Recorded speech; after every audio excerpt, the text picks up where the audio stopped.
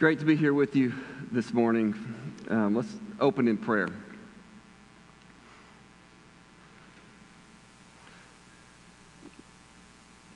Lord, it's such a privilege to belong to you, to be your people together here.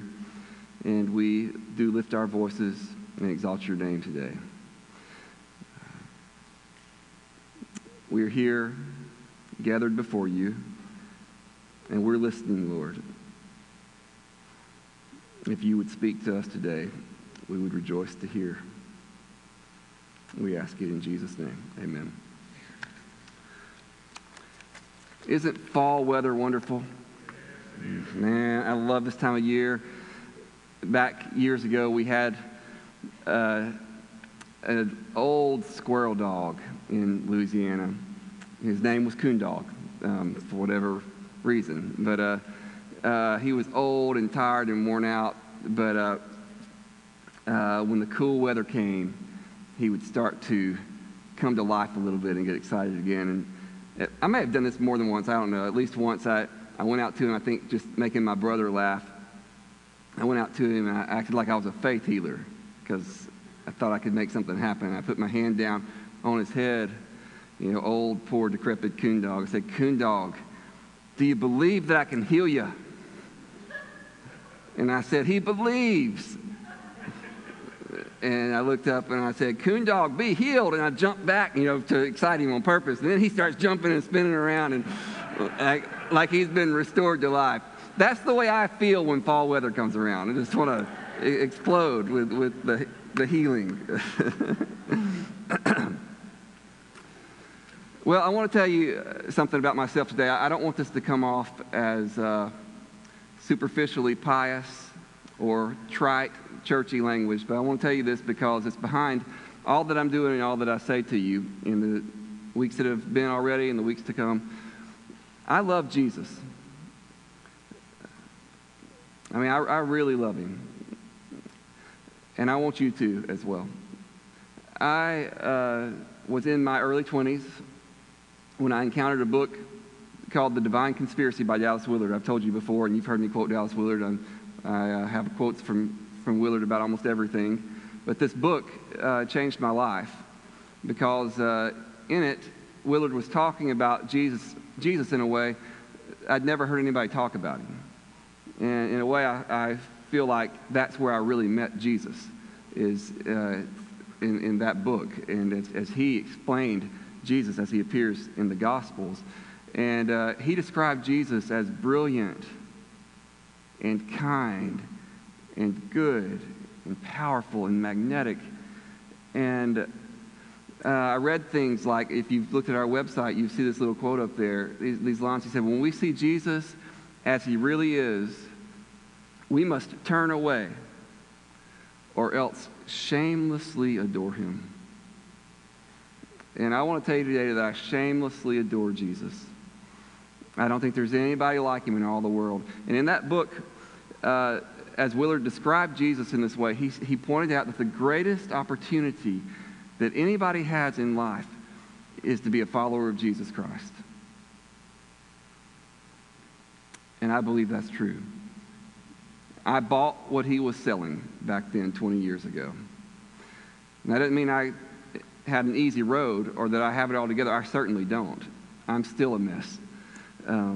But I am a mess who loves Jesus and who wants my life to be given over to him completely and to be his servant in all things. Growing, the more you know me, the more you'll know how far I have to go. But that's the direction of my life because he's the greatest. There is nobody who compares with him. And I just want you to note the greatest opportunity you will ever have in life is to sign up in classes with Jesus and say, "I want to learn to live life." You're going to learn to live life anyway. And you're going to learn from somebody anyway. You can sign up with Jesus and say, "I want to learn this life with Jesus." Even if you're old and you haven't signed up yet, he may fast track you because of your age. You can sign up and learn to live life with Jesus. Everything we're talking about comes back to that core reality. We're talking about emotionally healthy discipleship. That's because we want to walk with Jesus in the world. It's not because we want to do clever programs with church. When we talk about worship, as we're going to here in a couple of weeks, actually we're talking about walking with Jesus. And we're going to see how that's connected. When we talk today about the church being a family, we're talking about walking with Jesus. We're talking about living the life that he's placed before us and that he's left in the world for us to inhabit. This is the great opportunity we have. And you can get in on it. Thank God for that. As we discuss church as family today, let me just say something to you up front. We have to be careful with this family terminology, that we don't allow it to fall into this kind of vacuous, empty cultural terrain. Because I've just noticed this. You notice how much family language floats around? I think I saw a commercial one time for AT&T, talking about the AT&T family. 100,000 employees, whatever it is. What kind of family is that? Now, if you think, when we talk about the Irving Church family, we're using language in the same way that AT&T is using it, then you're likely to think that doesn't mean very much. But I want to tell you that when we talk about family, if we're talking biblically, we're talking about something very, very differently than, we're using the term very differently than it's used broadly in our world today, in a lot of announcements that are made, whether it's businesses or churches or whatever. We're talking about something that is meant to shape our world. It's meant to be a grounding reality for the body of Christ. And unfortunately, we've largely lost this, partially probably a cultural thing in our individualistic society. We have a weak group, what social anthropologists call a weak group society in the United States today, and we don't have a healthy understanding, or at least not an understanding that's in agreement with the early church, the first century. They would have understood groups to matter. We don't have that very much in our world today, and we have a real emphasis on everybody being their individuals and going their own way and doing their own thing. So we have cultural forces against us. We also have just church traditions against us, where people have adapted to a certain way of being in church together, and they don't think that family language to church should mean anything more than just like I said, just a tagline, we can stick this on anything, family. That's not what it was for the first Christians. That's not what it was for Jesus. Jesus was very intentional about forming the church as family, and I want to show you that in the scriptures today. But as we're thinking about this, let me just say to you that what we're really talking about, if you can hear this, we're really just talking about love. But love that becomes concrete and becomes something more than just words. We might define love as a genuine interest in and commitment to the well-being of those around us. And we have a genuine, a sincere interest in and commitment to others' well-being. That's when we're starting to walk like Jesus walked. And when we talk about church as family, we're talking about that kind of love.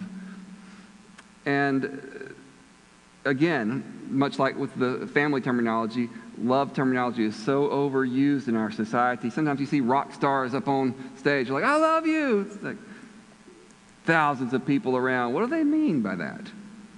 Everybody tosses around I love you type language, and it becomes very empty to us. That means I really like the fact that you like me.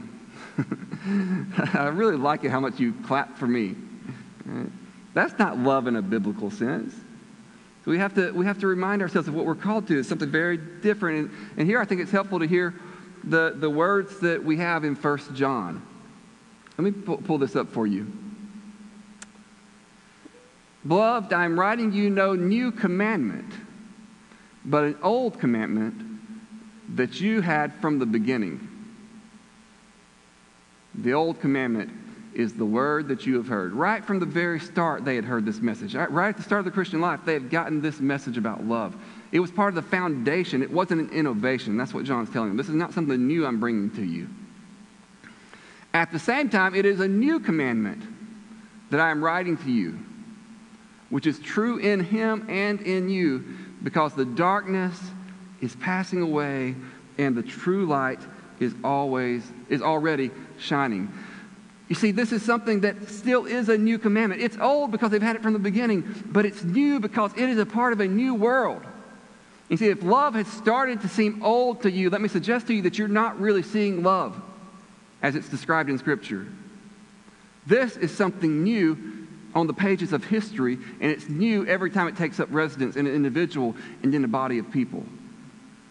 It is a brand new way of life. And it's here because the true light has already begun shining. This is not just about a new ethic. This is about a new age. A new dawning in time that came with Jesus and his resurrection, starting everything over again and saying, now there's a new way to be. That light has already shined and is continuing to shine. And so love that grows in that world is a new thing. It's a fresh thing. It's a striking thing. We cannot then accept the status quo, no matter how it may have been baptized by the church. We cannot say, well, this is normal. This is what I've gotten used to. This must be the way it is everywhere. It is not. It was not. Love, as it's given to us in Scripture, is a brand new thing. And we are called on to learn it in a new way. Look at how it's described in chapter 3 of 1 John. And John is just love-soaked. The 1 John is just love-soaked. We can look at all kinds of things he says about it. I've just chosen a few verses here. For this is the message that you have heard from the beginning, that we should love one another. Did you hear that message at the beginning of your Christian life? In a way that takes it beyond superficial things? Did you hear a message that accompanied the gospel that said you're being born into a new life of love? It's going to be different than anything that you've ever known before. We know that we have passed out of death into life because we love the brothers. Wow. Whoever does not love abides in death. Surely this is not what the rock stars are talking about when they stand on stage and say, I love you. Or even what our romantic songs on the radio talk about when they say, oh, I need you so much, I could never live without you. That's not passing from death into life. We're actually given the foundation for it in verse 16. By this we know love, that he laid down his life for us. See, that's the kind of love we're talking about right there.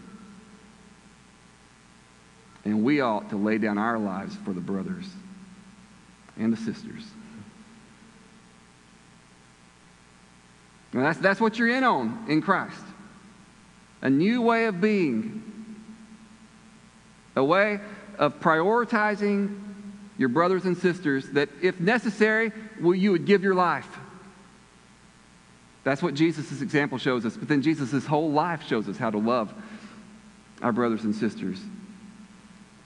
And that's a world-changing idea. We have traded, many times in the church, we have traded life from above for good manners. And learning how to be pleasant and nice with each other when we come to church. But that's not the life from above. When we pass from death into life, we learn how to walk in the world like Jesus walked. And this is because the light is already shining. Don't miss that point. That light, it's not us. It's not reaching down deep inside and finding it in you. It's letting the light dawn on me and on you and on this church community. And that light shines and it dispels the darkness. That's why there's something new. This is the new wine that can't be contained in old wineskins. This is new life that overcomes death. This is new light that scatters the darkness.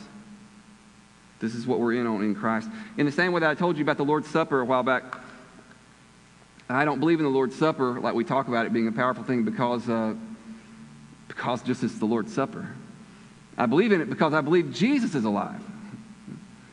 And I don't believe in Christian community because community is a cool thing. And we all want to be into community. I believe in Christian community because I believe in the resurrection of Jesus. And I don't think he rose from the grave and poured out his Holy Spirit upon us so that we can brush shoulders at church and learn to be a little bit nicer. Learn to have good manners. That's not the life that Jesus came to bring, and that's not the light that God has shined in our world. I want you to know that there is a real love by the Holy Spirit that forms churches into families. Some of you know this well, and I'm not trying to tell you things that you don't know. You've experienced it. You know it's transforming. I imagine others of you are here, and you have become frustrated because you haven't seen it. And you've wondered if it's just all talk.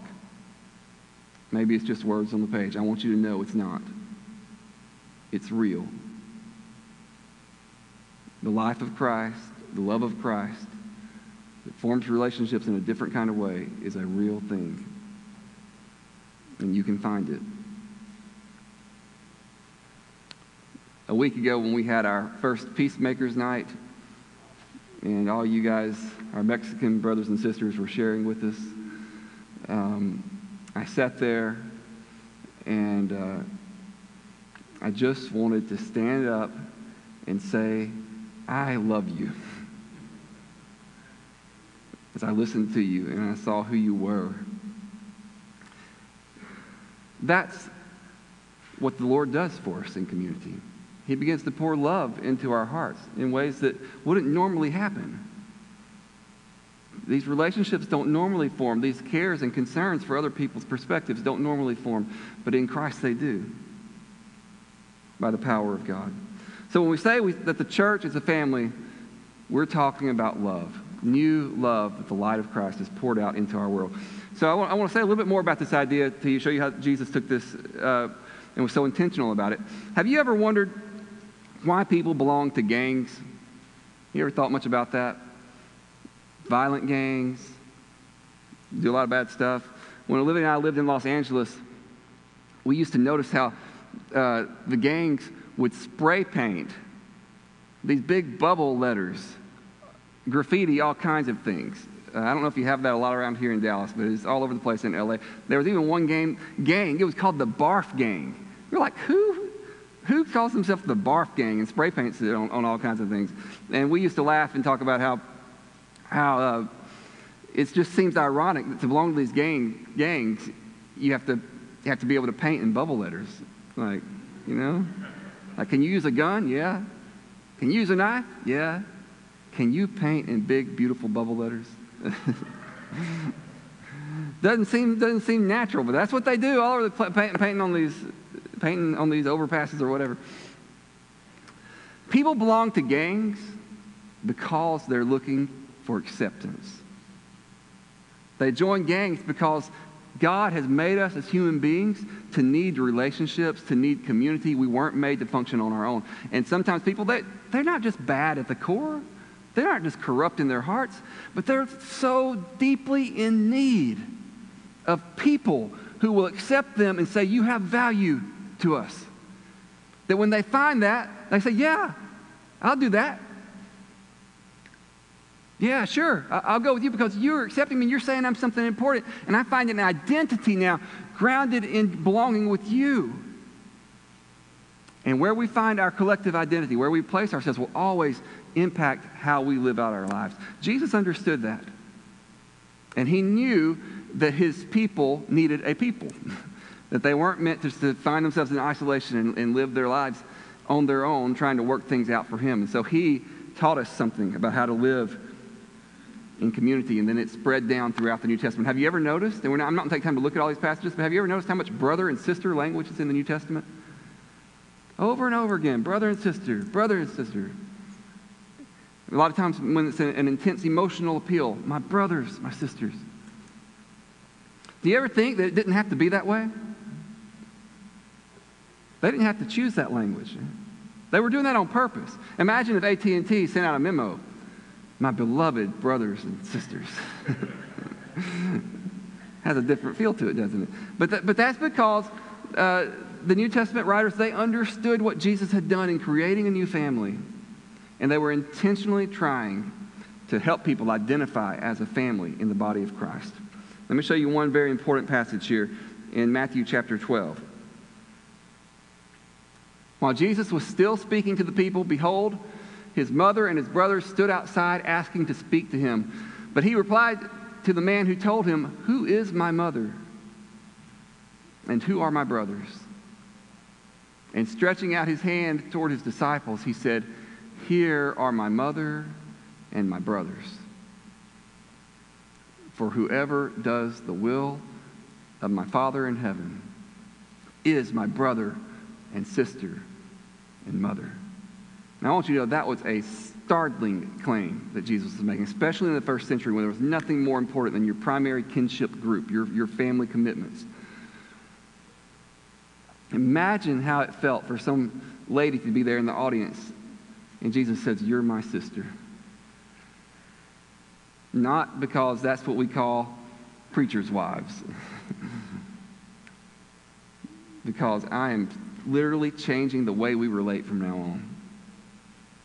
You're my sister. You're my brother right now. See, Jesus didn't just say, "Let me form a new community. Let me gather some students around me." He said, "I'm going to form a family." And he did this on purpose. He knew what he was doing. This means that all our priorities have to be reevaluated in light of Jesus' family, even the care we have for our own families. Now, please don't misunderstand me. I love my own family very deeply, and I believe that Jesus wants us to do that. But Jesus seems to be challenging. If you pay attention to what he says, repeatedly actually, in the Gospels, he seems to be challenging this idea that the family comes first. And you see, sometimes in our society today, you get the idea that Jesus wants you to put your family before everything, even him. Maybe we wouldn't say it like that, but that's where the emphasis seems to fall. And yet Jesus is pushing back on things like that repeatedly in the Gospels.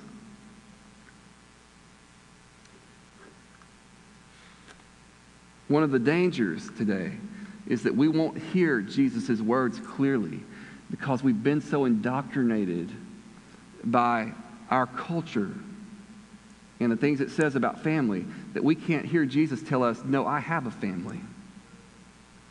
And it's to be the priority of your life." And sometimes that may cause great problems in your own biological family. And many of you probably know that already. Jesus was very clear about that. He said, I haven't come to bring peace. I've come to bring a sword. I'm going to turn father against son, mother-in-law against daughter-in-law, etc. You know how he says that? I mean, he knew that what he was doing was going to cause people to evaluate their priorities. And they were going to have to decide, is he really worth it? Is he the most important thing? Even more important than my own family. You know the number one reason people give for not going into the mission field today? Their parents don't want them to. It's the number one reason people give for not going.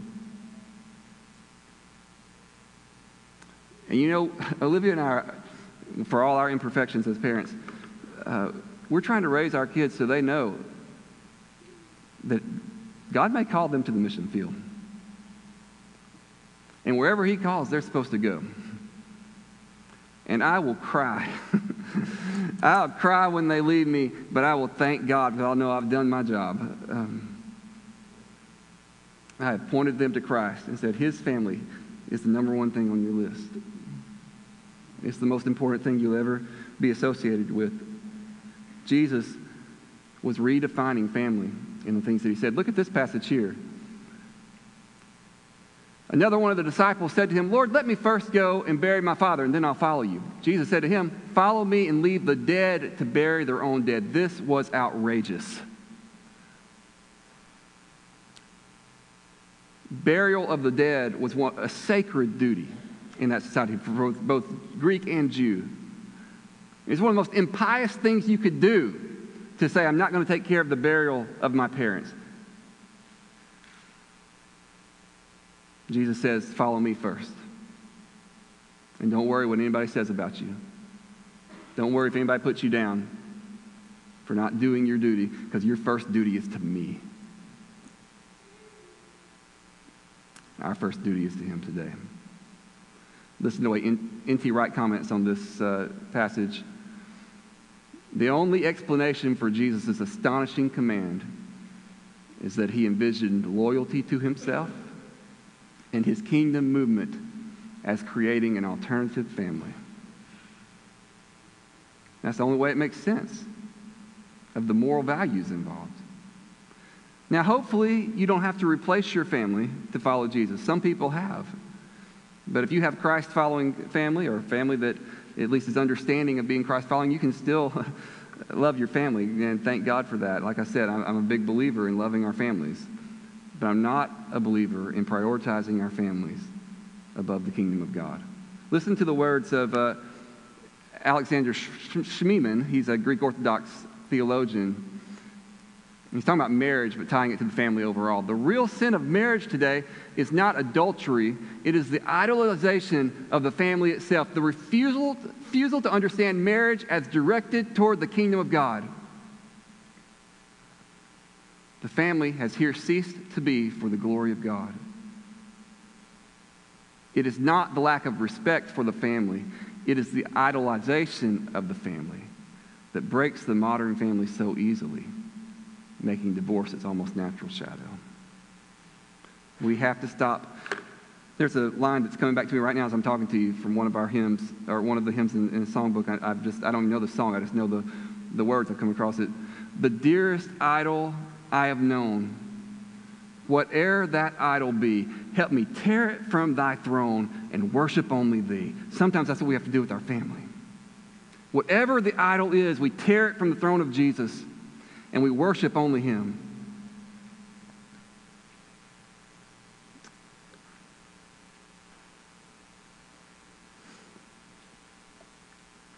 And when we learn not to idolize our families, then we can learn how to live in Christian community. Let me just say it to you like this. Church, as it is commonly understood, and I'm not accusing you, you may be way ahead of the game on this, okay? But church, as it's commonly, broadly understood, is not really church as it appears in the Bible. Coming to church is not church. I mean, it's a part of the church. I don't mean to minimize it. Sometimes people go overboard on the other side of this and they start to act like gathering to worship is unimportant, and I don't agree with that at all. But that's not the entirety of the church. Church, as it's commonly understood today, where you come in and you brush shoulders and you're polite and you go on your way and you say, hey, I'll give you a call sometime, let's get together sometime. That's not really church. Church, as it appears in Scripture, is a body of believers who have learned to share their lives together. That's the only way to really learn the command of love. I think somebody said one time, we have to go to church so we can learn to love our enemies. But you see, you don't really have to do that the way church is practiced today. You can zip in and out, take different doors, and go on your way. But if you actually share life together, you're going to have to learn to love your enemies. You're going to have to learn to love through conflict and struggles and seeing the brokenness up close of the people we're with. That's real discipleship. That's getting in people's lives. Jesus gathered people around him and said, walk with me. And they learned how to be together. They learned how he loved them. And they learned how to pass that love on then after he was gone. That's what the church is called to be. Just one scripture we can look at that is a beautiful illustration of this in Romans 12. Rejoice with those who rejoice. Weep with those who weep. Have you seen this happen before? It's a beautiful thing. It's a beautiful thing when two people who really don't have any connection with each other other than the bond of Christ. And one of them's crying because the other one's crying.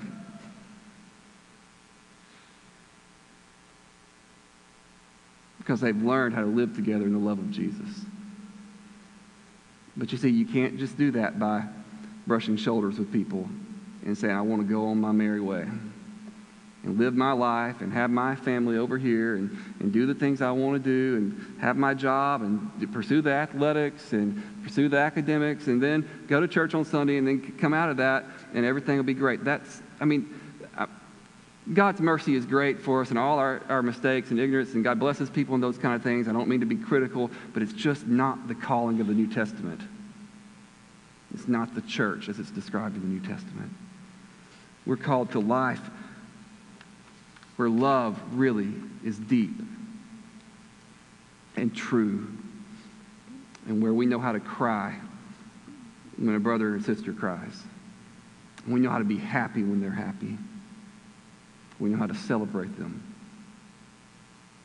You know, in families, healthy families at least, this kind of love happens automatically. We learn how to prioritize the needs and concerns of others. I'm going to wrap things up here, so just stay with me.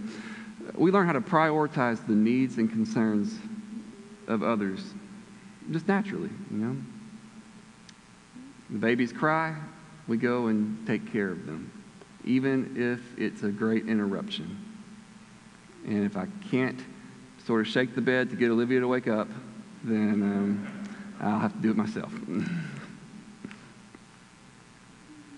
We prioritize the needs and concerns of our families like that, in a healthy family where people function well.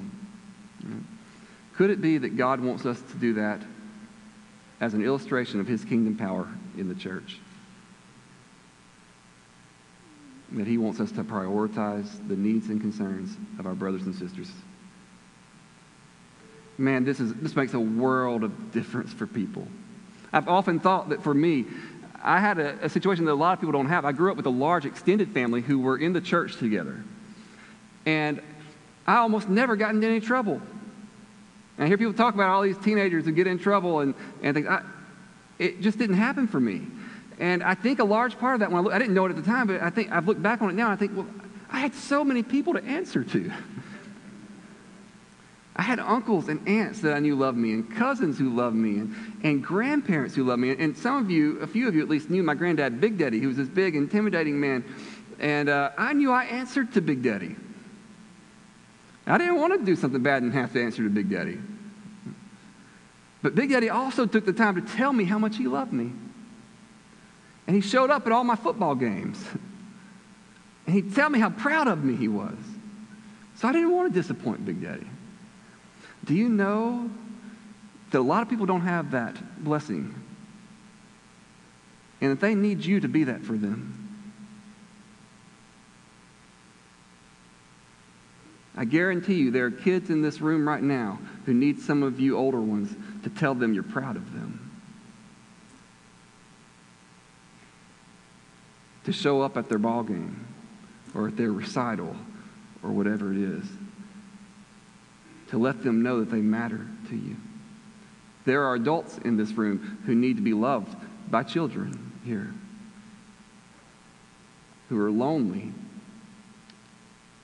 who haven't got all their needs met like maybe you do. That's supposed to happen in the body of Christ. And it's supposed to happen because the true light is already shining and the darkness is passing away. If the praise team wants to come on up, we'll close in prayer.